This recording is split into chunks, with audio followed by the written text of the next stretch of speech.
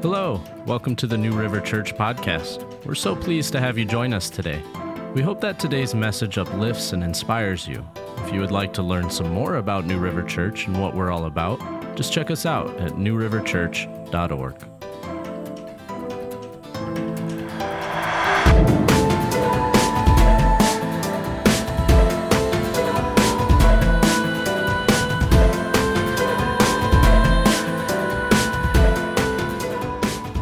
I am super excited to share this with you this morning. You know when the Lord lays something on your heart and then he takes forever to bring it around? This is one of those things. Julie Brennan and I started praying about this probably about a year ago. And it's been a long year, but it's been really cool. It's been stretching and growing and waiting not so patiently. So I'm excited to share with you this morning about Freedom Prayer. Freedom Prayer is a personal prayer ministry that exists to help with the process of recognizing and resolving anything that would keep us from a deep and abiding relationship with God. Like First Aid, Freedom Prayer is a first responder ministry focused on fundamental emotional and spiritual needs that hinder individuals in their Christian walk, such as sin, wounding, and false beliefs about themselves, God, and others. Sometimes the results of these patterns and strongholds are small, but have a large impact over time. Some issues are big and cause continued and profound struggles. Freedom Prayer is a safe and confidential time of prayer with a few trained team members who are devoted to praying with and for those who are seeking freedom. It's a biblical-based ministry which has been proven effective in bringing about reconciliation and restoration. It's dependent on the Lord's leading and his heart for a deep relationship with his children. It's designed to teach you how you personally hear from the Lord and how he speaks to you. Before I get further into it, I want to share with you my first experience with Freedom Prayer, and I'm going to try really hard not to cry, so be prepared. My husband, Chris, I got to give you a little bit of backstory first. My husband, Chris, and I were missionaries in New Hampshire for 5 years. We served for 1 year, and then the Lord sent us back to Connecticut for 3 years, and then sent us back up for 4 years. We served at a Christ-centered long-term care facility for those that were struggling with drugs and alcohol and other harmful habitual behaviors. Chris was the men's program administrator, so he was over all of the men's program, the short-term staff, which we called mentors, and the residents. And I had the great honor and privilege of walking the female residents through inner healing, and it was my absolute favorite time. There's just something beautiful about the way the Lord meets the broken. He's so tender and gentle. We lived together in community. It was a 360-acre working farm, so we worked together, we ate together, we played together, like we did life together. This is one of those, like, in the trenches, you are like in it with everybody. You know everything about each other. It's kind of, I don't want to minimize the military, but it's that like going through battle together deepness of relationship. But we got to have fun too. One of my favorite things was to have the residents over, and they lived in dorms, so it was really fun to just give them a piece of home and just have them over, and we'd have tea and we'd have spa nights and do fun things with the women. Well, he would do it with men, but I would do it with women.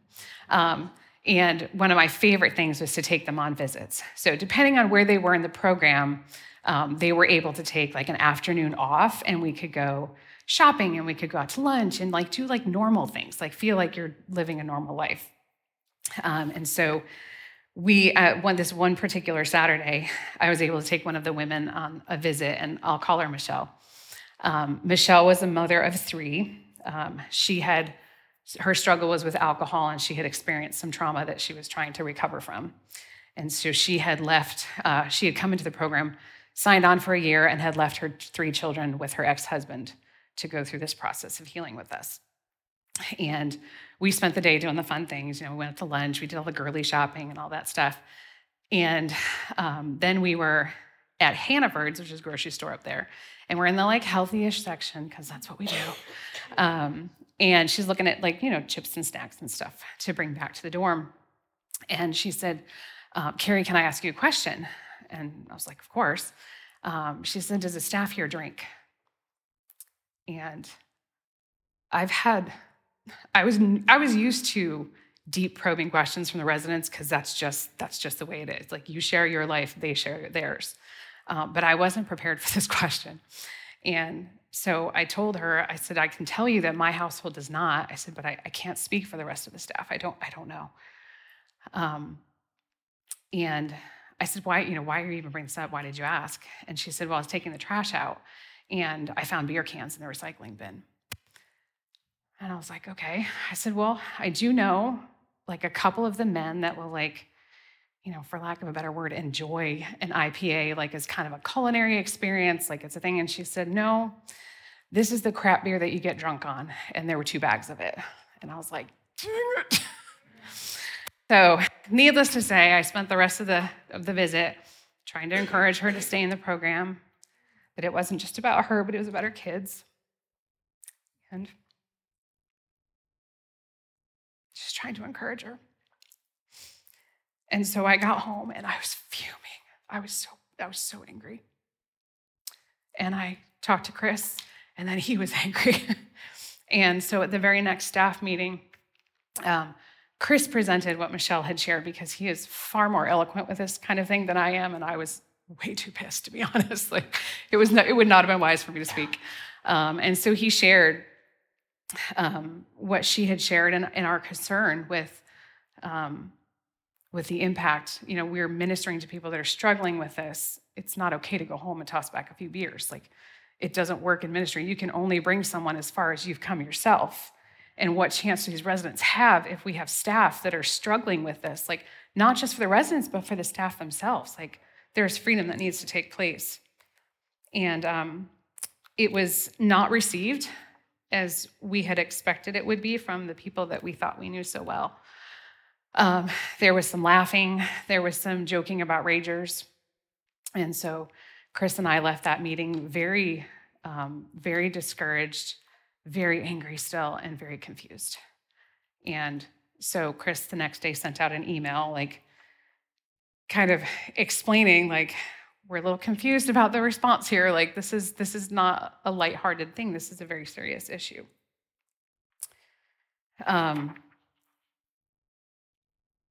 He shared again his concern about, he had gone through the program himself, and like how discouraged, like if that had happened to him, where would we be at this point in time? Like, see, where's the hope in it if the staff hasn't conquered what the residents are coming to conquer?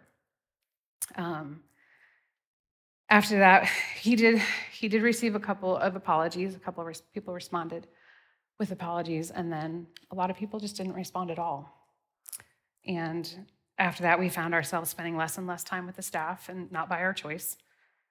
We would hear about parties or get-togethers, and they would say, well, we were gonna invite you, but there was gonna be alcohol, and we knew you wouldn't come.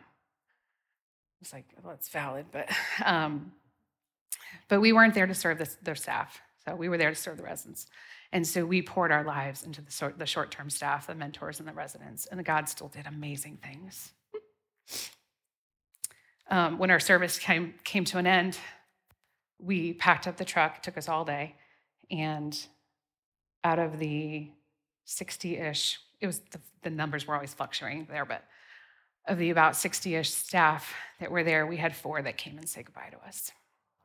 There were 2 that were long-term staff, and there are 2 that were mentors that came with like all their residents in tow, their entire work crew, and they were residents that we had poured into. And so when we left, we felt really rejected and betrayed, and I felt like I had failed. I had failed the residents because I couldn't get through to the staff. We spent the next few years healing and recovering and processing and trying to move on.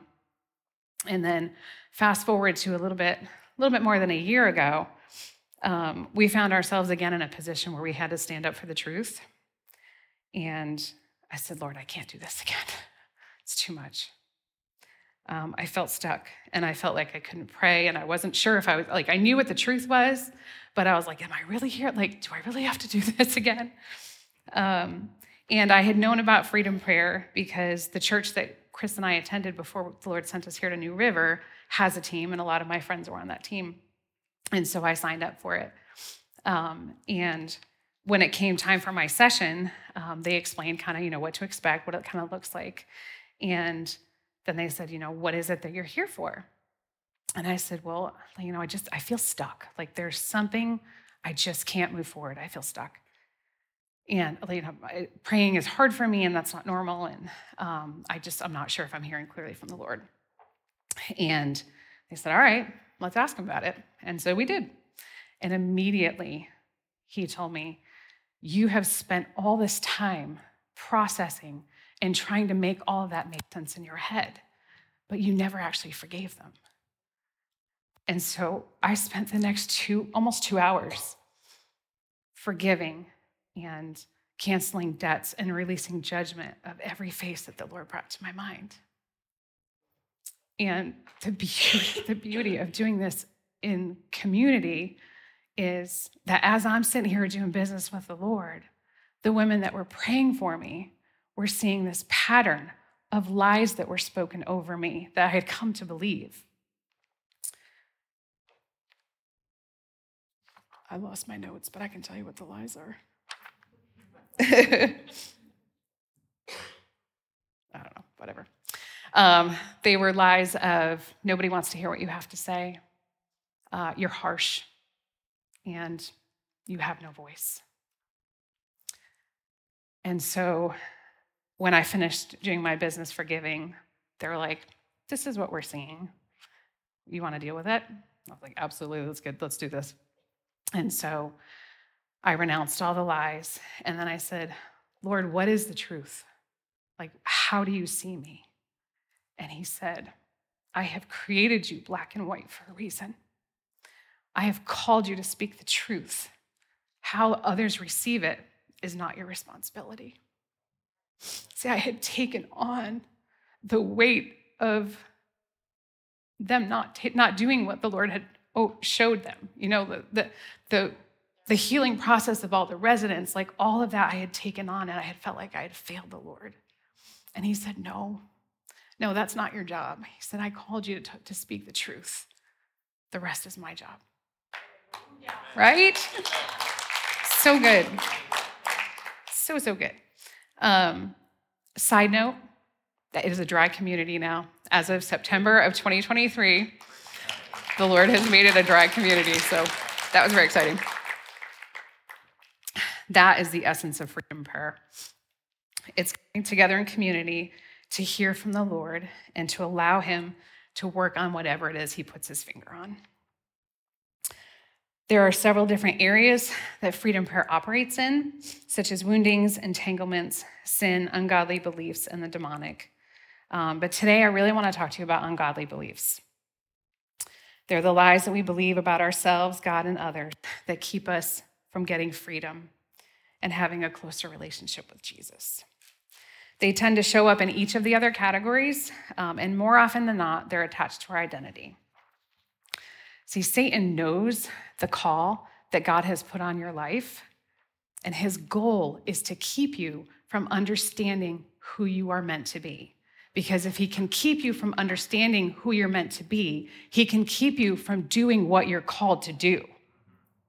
Does that make sense? If he's keeping you from being who you're supposed to be, he's going to keep you from doing what you're supposed to do. That's his plan. Okay? As a child of God, the enemy has no authority over you. Luke 10:19 says, I have given you authority to trample on snakes and scorpions and to overcome all the power of the enemy. Right? The only power he has over our life is what we give him. It's the lies that we believe. He asks permission to run our lives, and we give it to him by believing his deceptions. Does that make sense? Okay, perfect. I'm not good enough. God just wants to punish me. I'm a failure. I'm an addict. These lies become our identity, but it's a false identity. We believe the lies, and then we become what we believe. The enemy wants to limit and narrow our thinking so that we can't see anything new.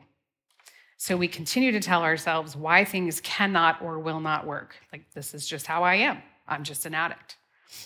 He wants us to believe that we're stuck and there's no moving forward because this is just how things are. I've always been this way. He wants us to stay focused on our false identities. It's like the Baader-Meinhof phenomenon. You know, you buy a red car and then all of a sudden you see red cars everywhere, right? Is it that there's that many more red cars on the road? Or is it that you're focused on red cars and now you're seeing them, right? Is it the truth or is it your actual perception of the truth, right? Is it really who we are or is it just what we perceive we are or what we are told we were? If your identity is rejection, you're going to keep finding yourself in situations where you feel rejected. Why? Because you know it's coming. You know, you're trying to prepare yourself. You're on the lookout so that when it comes, it's not going to hurt as much, but you're looking for it. If your identity is fear, you're going to try to control things to cope with your anxiety and with your fears. If your identity is unworthiness, you will act like an unworthy person. He's really not all that creative. He gives us a lie to believe, and then he just keeps reinforcing the same lie over and over and over again. John 10:10 says, the thief comes only to steal, kill, and destroy, but I have come that they might have life and have it to the full. I have a short video. Meredith, will you show the video for me real quick?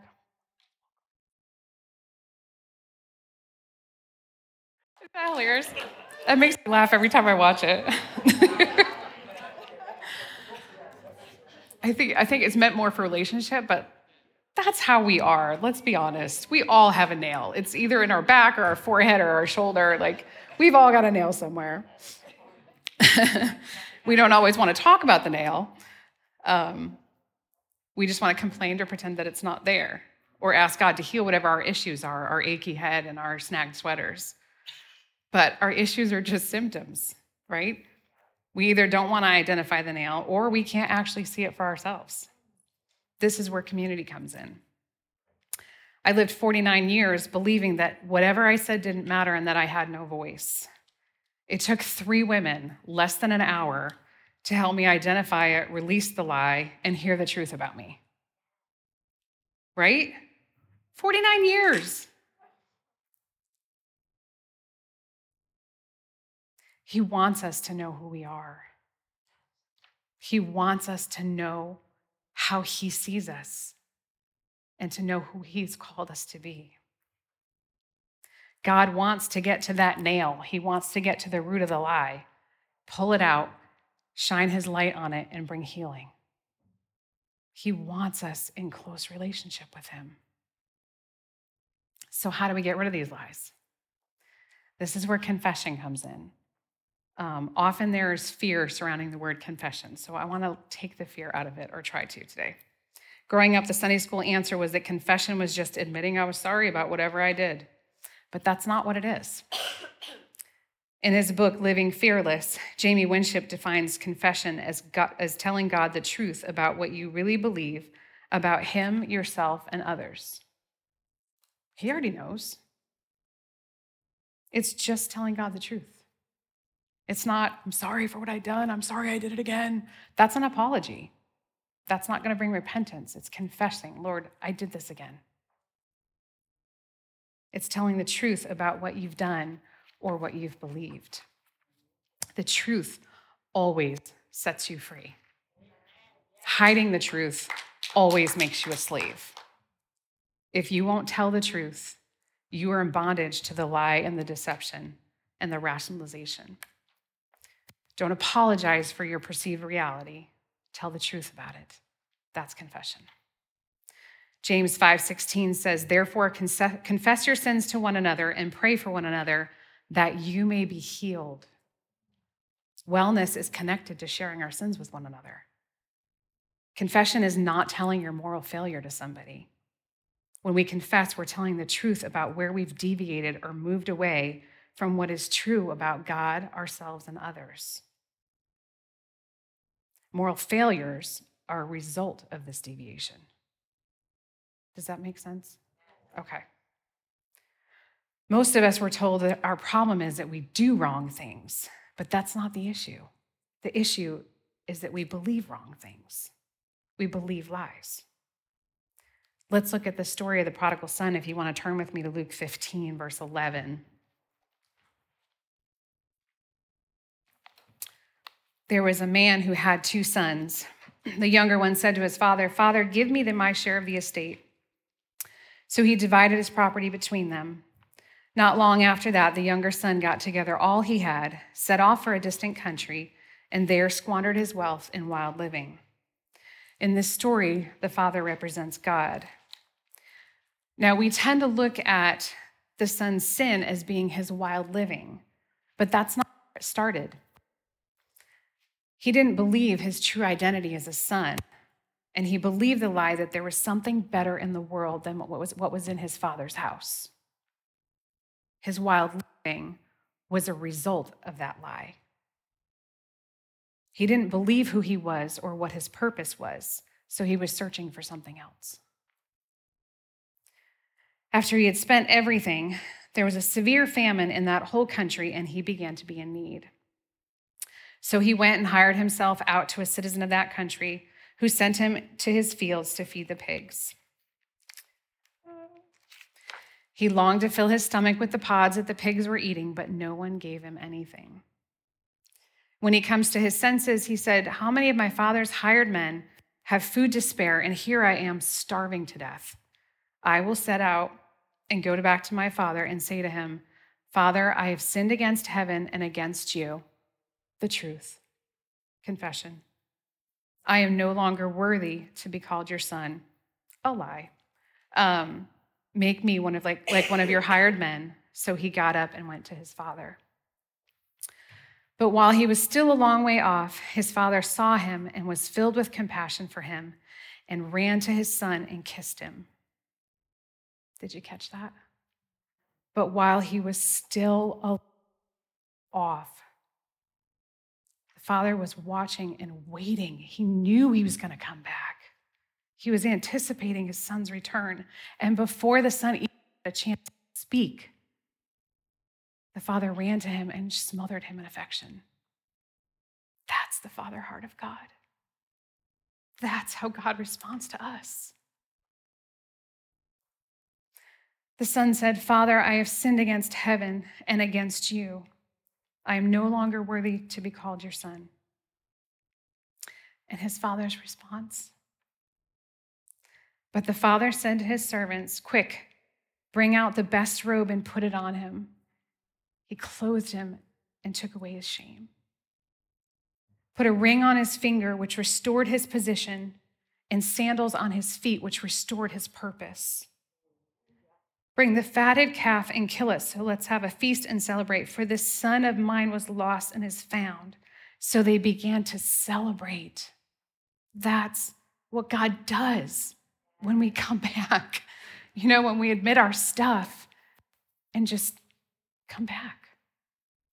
God's response to true confession is always grace and mercy. The goal of Freedom Prayer is to help individuals experience greater intimacy with God and live more fully in alignment with their true identity as beloved children of God. It is time set aside for you to hear from the Lord and to recognize how you hear from the Lord, whether it's scriptures or pictures or images or feelings. He wants to speak to you. He's like a radio station. He's always broadcasting. He's always speaking. Whether or not we turn on the radio or figure out what station it is up to us. So Freedom Prayer helps you figure out what the station is. It's a powerful avenue for individuals to encounter the transformative presence of God in their lives. Now, I want to show you I'm a very concrete, hands-on thinker. So I wanted to have, if I can have my four models come up. I want to show you kind of a little bit we need chairs. Oh, yes, thank you. I want to show you a little bit. So the tricky thing in explaining Freedom Prayer is that it's always different. So I want to show you kind of generally what a session would sort of ish look like, if that makes sense. But we can do it like in a horseshoe. So we're not awkwardly putting our backs to people. Okay.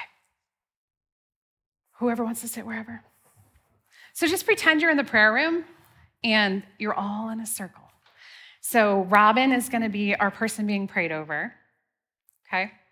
Now, one of my favorite things about Freedom Prayer is that long before Robin sits in this chair, these three people are praying for him and asking for the Lord to give them a word or a scripture or something to encourage him. Linda is our lead. She is the one who is going to be speaking the most throughout the session, just to keep it from being confusing. The Lord is going to give her a roadmap of where the prayer, how the prayer needs to go.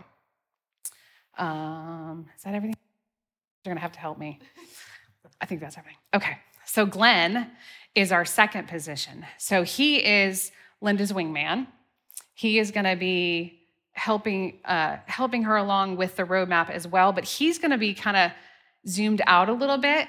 And while she's looking at the obvious things and the Lord is showing her clearly, the Lord's going to be showing him the other things that are kind of not as obvious, but are keys to Robin's healing and whatever it is the Lord wants to do. Does that make sense? Okay. It is not uncommon for one to see us on our cell phones. I promise we're not on social media. Sometimes it's just the easiest way to look up scripture. I can tell you scripture. I cannot tell you where any of it is. So it is not uncommon to quick look one up. And the Lord is going to give Glenn some other words or guidance sometimes for Linda. And so we will pass notes. Robin is welcome to see those notes at any point in time. There's no secret. It's just, this is what the Lord's telling me. So that makes sense, I think. Okay, hold on. All right. Now, Audrey is our third. She is also going to be praying and interceding. She's going to be covering the entire room in prayer, as well as Robin and our people. And she's the one that's going to be taking notes. So when you leave your Freedom Prayer session, you have in black and white what the Lord has told you. So there's no I swear God told me. No, actually it's right there. So that's going to be Audrey's job. And I have to tell you the coolest thing. So a year ago at Holy Spirit Weekend, we had Lydia come and do deliverance and stuff. And so I had been, afterwards we figured out that fear and rejection were generational in my household. And we have tried, this was the third or fourth time that I tried to get rid of it, but we didn't know it was generational until Lydia came. And so it had been a struggle. So even after that weekend, I was like, is it really gone? Because, like I said, he gives you your lies. Fear would pop up and it was just kind of attacking from the outside, but I'm like, is it back? Well, the cool thing about my session is it had nothing to do with any of that. But my person that was third so I said, we all pray for you before you're going to come in. At the end of the session, we're going to share with you whatever it was the Lord brought. And so my third was sitting there and she goes, I have been confused this entire time because what the Lord told me has nothing to do with any of this. She's like, so it may be wrong. Take it for what it is. I was like, all right. She said, all I saw was this enormous banner that said deliverance, and underneath it said fear. And I was like, no, that's spot on. I was like, that is exactly what I needed to hear. So even though it had nothing to do with that's the tenderness of God. He's like, oh, by the way, it's still right. You're true. So we are going to practice encountering the Lord this morning by thinking about him and letting him tend to our hearts. You all there's blank pieces of paper on the table, so you're going to want that a little bit later on. But first, we're going to practice activating our spiritual eyes and our spiritual senses. I want you to think of your mind as if it's 3 big screen TVs, okay? We're going to practice on this first screen. I will tell you now that what we're doing is not spiritual, so there are no spiritual answers required. First, I want you to close your eyes, and I want you to picture something to drink. Picture it, see it with your mind's eye. Really look at it, study it, get a good picture of it. Okay, open your eyes. Does anybody want to share what they saw? Hi. No, just kidding. A bottle of Coke with the Coca-Cola in the front, and it was opened in front of me. You know how it has greenish tint on the glass? Yes. So. Was it on a table? Yes. Okay. Yes. What did your table look like? Oh, wow. Right? didn't. You got to get work the for this far. one. Hold on, let me close my Go back eyes. to it. Go back to it. It's still there. I guess it looked like a round table like we're at. Okay, that's cool. Was it cold? Like, was there like beads of water coming off of it? Yeah. Okay. Yeah, actually. All right. Thanks for the help. Sure, no problem. All right. Does anybody else want to share? Go ahead. A tall, clear glass that had etchings on it.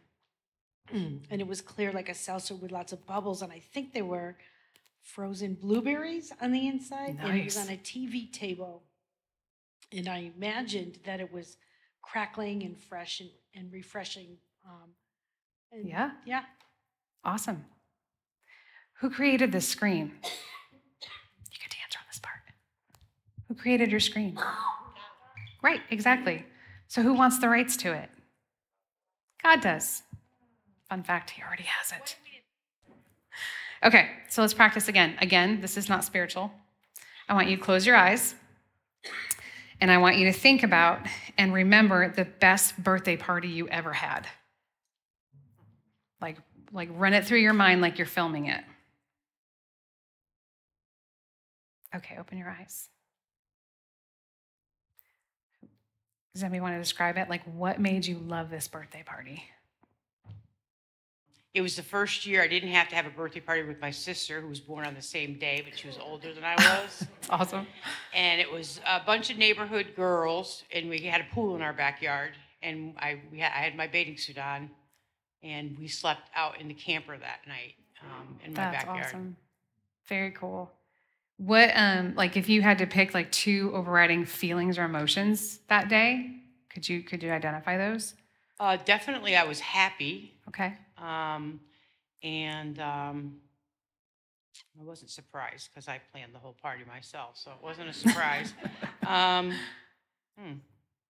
Happy, and it was a beautiful day, so I was glad that it was sunny. I love the sun. Yeah.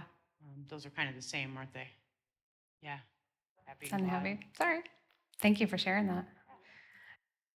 I was smiling, and I was happy because I had got the haircut that I had wanted. Like, my dad let me get a haircut, which was like, whoa. And I'm wearing this long pink dress. Nice. That's awesome. Does anybody else want to share? Excuse me. Mine was my 18th birthday. And when you're in a large family, you get lost pretty quick. So it was 18th birthday. Usually my birthday is always forgotten. And it was just past my birthday, would just come by. Oh, was your birthday last week? Oh, okay. So on my 18th birthday, my parents surprised me with a sewing machine, which I always wow. wanted. And they gave me a sewing classes. And it just made me happy. I never forgot that. That's amazing. And then I would go downtown Hartford, and I would go to these sewing classes, and I made a dress that I actually wore for my graduation. That's awesome. So that was like the most memorable day of my life, was that birthday party gift that my parents did. So That's so it just cool. meant a lot to me. That's amazing. Thank you. Okay, again, who made the screen? Thank you. God is omnipotent and omnipresent. He owns time. So he has the power to go back into your timeline and pull up a memory or an event easily. Wouldn't it be like him to pull up a memory and go, I saw that happen. Let's replay that and let me speak some truth into that so you're not stuck there anymore. Screen 3. Okay, so we're not going to do an activity for this one. Screen 3 is your senses and drives. So this is the voice that says, I'm hungry or I'm cold. If you think about how powerful your senses are, if you're cold, you want to cover up and get warm. If you're hungry, you go and get something to eat. So that's your third screen. God knows how strong our drives are. That's why Scripture is full of sensory-driven language. And who wants to fill those drives? You guys are so good at this. So now that we've got those 3 screens activated, we are going to get connected with our spiritual eyes and our spiritual ears. This is where the eyes of your heart can be enlightened. This part is spiritual. So I'm going to have you close your eyes, and I'm going to read something for you. The Lord is my shepherd. I shall not want. He makes me lie down in green pastures, and he leads me beside the still waters, and he restores my soul. Okay, you can open your eyes. Would anyone want to share what they saw or sensed or felt now that those screens are activated? Kara? As I was listening to you read the scripture with my eyes closed, I saw a stream. I saw green grass along the stream, and the stream was very active. And in the grass was a beautiful fawn, and I just sensed the presence of God. That's awesome. What we just did is kind of like priming the pump and getting your screens activated and having you recognize what they are. But we're going to take the next few minutes to get our hearts and our minds connected to the Lord. You can feel free, there's not a whole lot of room, but you can feel free to move your chairs a little bit if you want to get like a little bit more comfortable for this part. Let's see. We want to encounter God in his word. I'm going to read some more scripture out loud and give you some prompts and things to ask the Lord, things to engage with him right now. And you can use your paper if you need to jot down things. So if you close your eyes, and coming off of what we just did in Psalm 23, the green pastures and the still waters, like bring yourself back to that picture. I want you to try to picture yourself as a sheep in the flock and get your spiritual eyes on the Good Shepherd. I'm going to speak some scripture out loud, and I want you to try and allow the Lord to use these screens to speak to you personally in whatever way he wants to hear. You can even tell him, God, I give you access to my whole mind and heart. John 10 says, very truly I tell you, Pharisees, anyone who does not enter the sheep pen by the gate, but climbs in some other way, is a thief and a robber. The one who enters by the gate is the shepherd of the sheep. The gatekeeper opens the gate for him, and the sheep listen to his voice. He calls his own sheep by name and leads them out. When he has brought out all his own, he goes ahead of them, and his sheep follow him because they know his voice. But they will never follow a stranger. In fact, they will run away from him because they do not recognize a stranger's voice. Jesus used this figure of speech, but the Pharisees did not understand what he was telling them. Therefore, Jesus said again, very truly, I tell you, I am the gate for the sheep. All who have come before me are thieves and robbers, but the sheep have not listened to them. I am the gate. Whoever enters through me will be saved. They will come in and go out and find safe pasture.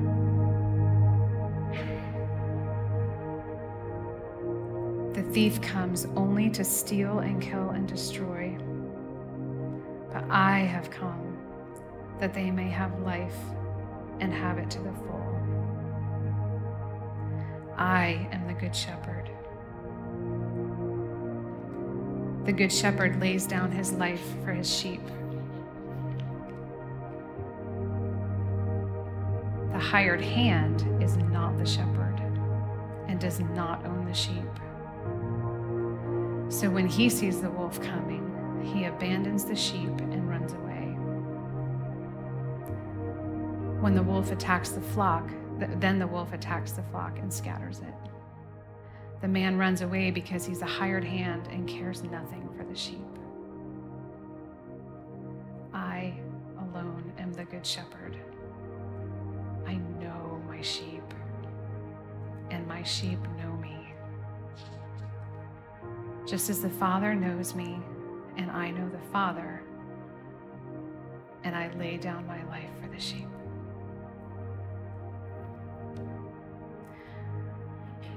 With your eyes still closed, can you see yourself in the safety of this flock guarded by the shepherd?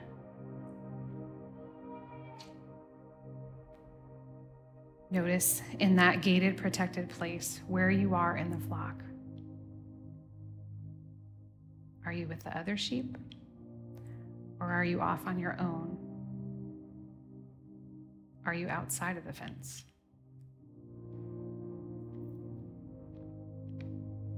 Where are you in relation to the Good Shepherd? Are you close? Or are you far away?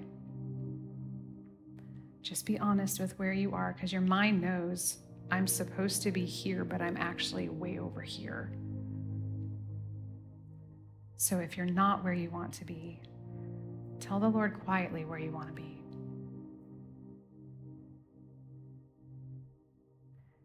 It's the shepherd's response that when we draw near to him, he draws near to us.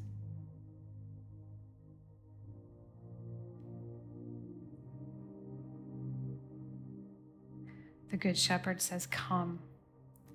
Come as you are, with all your imperfections. You are the one I want. And I am the only one who can give you the rest that your soul needs.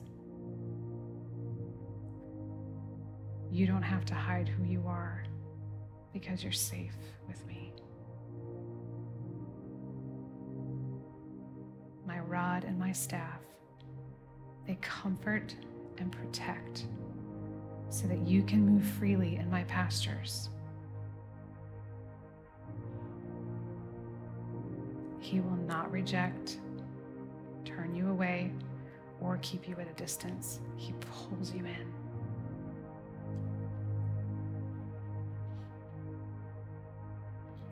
The Good Shepherd gets us back on our feet when the stranger's voice has been speaking really loud from the fence. He's not in the pen, he's on the outside. The stranger is our enemy. He's a thief on the outside of the pen, on the outside of the good boundary lines, and his goal is to lure you away from the safety of the shepherd. He disguises his voice with many things so that you don't recognize that it's him, but it sounds familiar. Ask Jesus, Jesus, what is pulling on my heart? What is stranger saying that sounds familiar, that's luring me away from you and gets me stuck?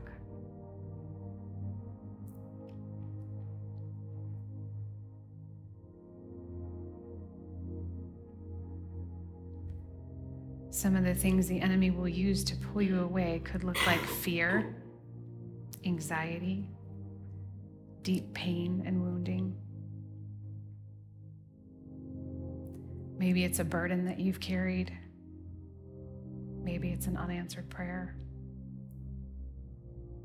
disappointment, doubt. Maybe it's shame that you've been walking in. Or maybe it's an unmet need of provision, identity, or protection that you have tried to fill separate and away from the Good Shepherd, and it's not working. Just let him show you.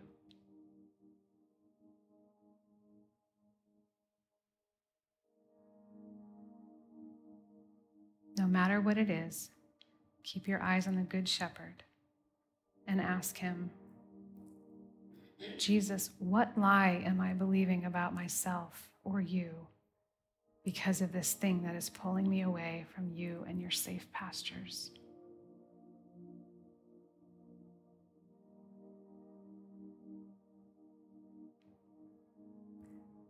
Those lies could look like, Jesus, I can't trust you. I'm not important. I'm not enough. I'm not worthy. It's my responsibility. It's all up to me. Or you don't care. Just let him show you.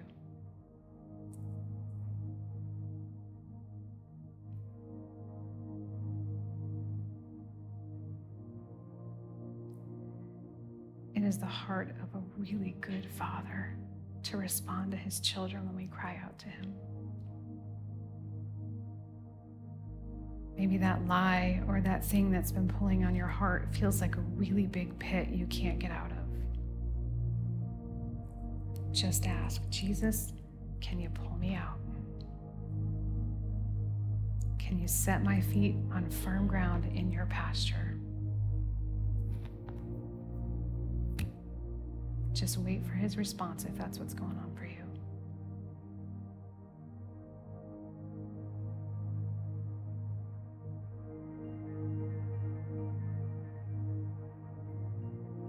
With your eyes on the Good Shepherd, tell him, because he already knows, Jesus, I've been listening to the stranger's voice.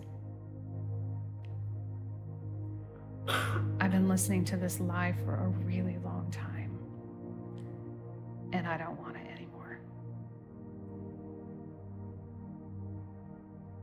I need the safety of your flock because I don't want to be lured away. Jesus, you say your yoke is easy and your burden is light. And this lie is robbing me of the rest that you offer.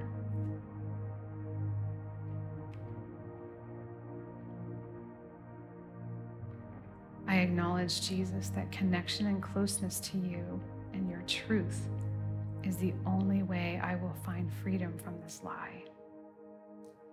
It's the only thing that quiets the stranger's voice. We're going to ask the Good Shepherd some questions. As we do this, I want you to notice where you are. Are you by the shepherd? Are you far off, but you can see him? We want to make sure we have the eyes on him. As we ask him these questions, it's usually the first thing that comes across your mind, the first thing that you feel, see, or sense. Jesus, when did the stranger's voice that speaks this lie become familiar and louder than yours?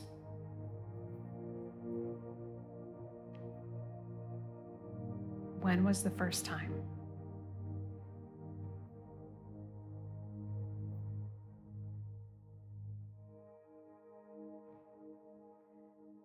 Jesus, can you join me in this moment where this lie got rooted? Can you show me where you were?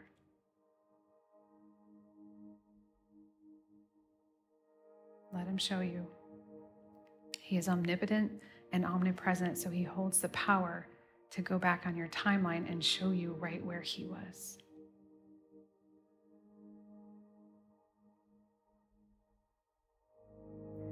Jesus, what did you feel or think about me in this moment? What is true about this?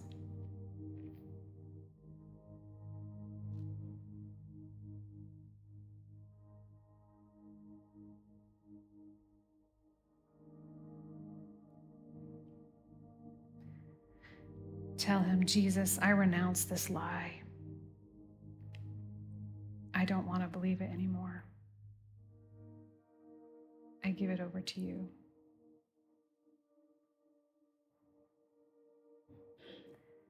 Notice if you are able to give it over to him. This is your story, so you get to choose with Jesus what that looks like. You just don't want to hold it anymore. This is where you're unburdening your heart to lay that lie, that heavy thing before him, to receive his yoke and his burden that's light.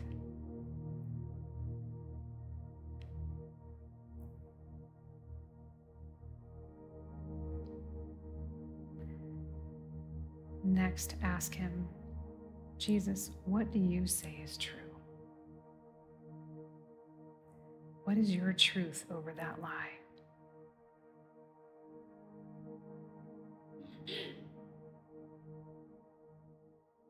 What is your truth over the burden that I have walked in? Because what I've said isn't working.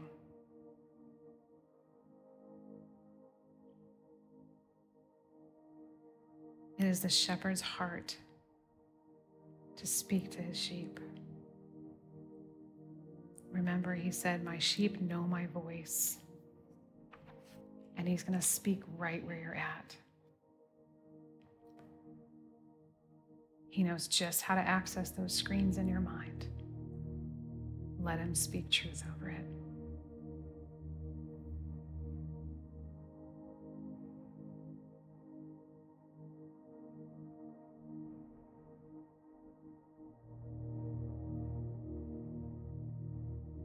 Again, this is the exchange. Jesus always has more to give back. Just tell him, Jesus, I receive this truth. Jesus, I declare I used to believe whatever lie today. Today I choose to receive your truth that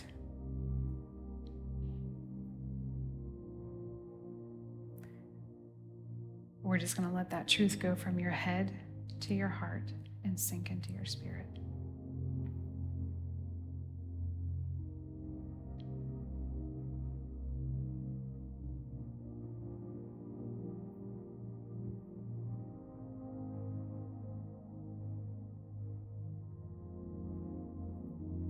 Ask Jesus, what is your response to the stranger who tries to lure me away from you? The heart of our good Father is not passively sitting by watching his kids get bullied. He has a response, so wait for it.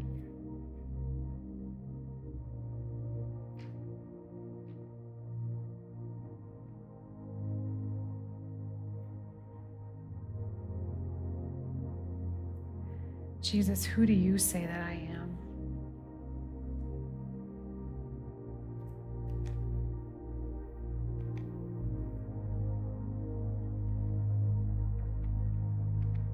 Quietly tell Jesus, Jesus, I receive that.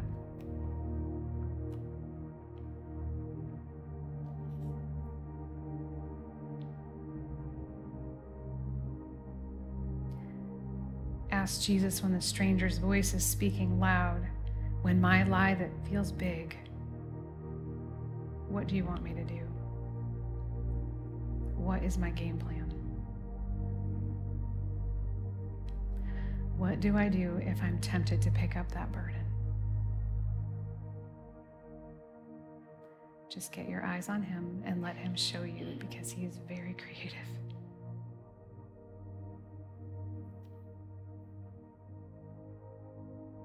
That could look like getting back in these green pastures with the Lord, getting into his word, praying. Just let him show you.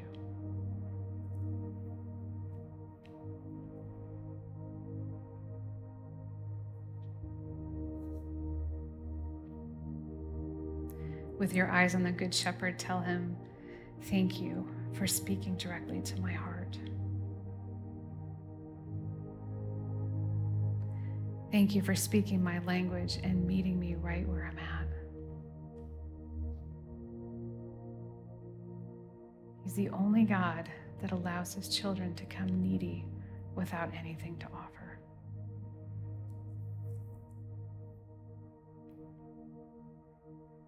I will say that if there are things that hit a spot in your heart today, the Lord is showing you those things because he wants to partner with you.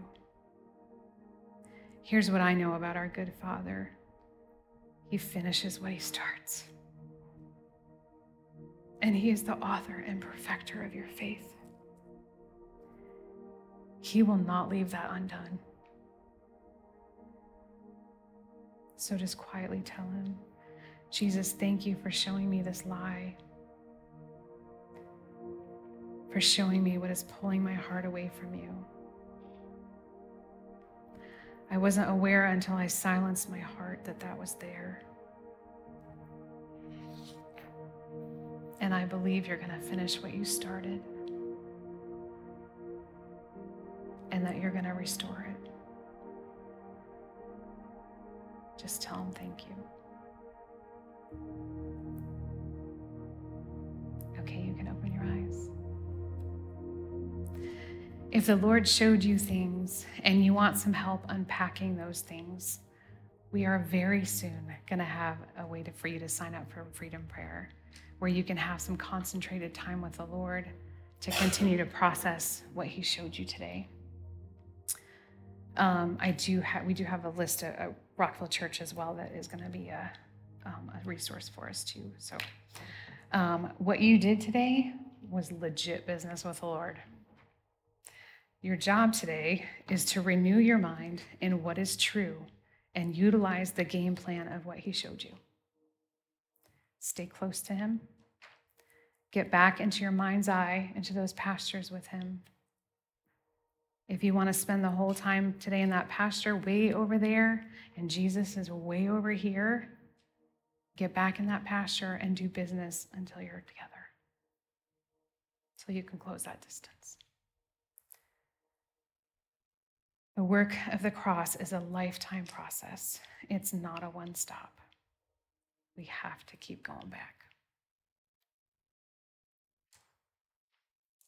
When you closed your eyes, were you surprised by where you were in the flock?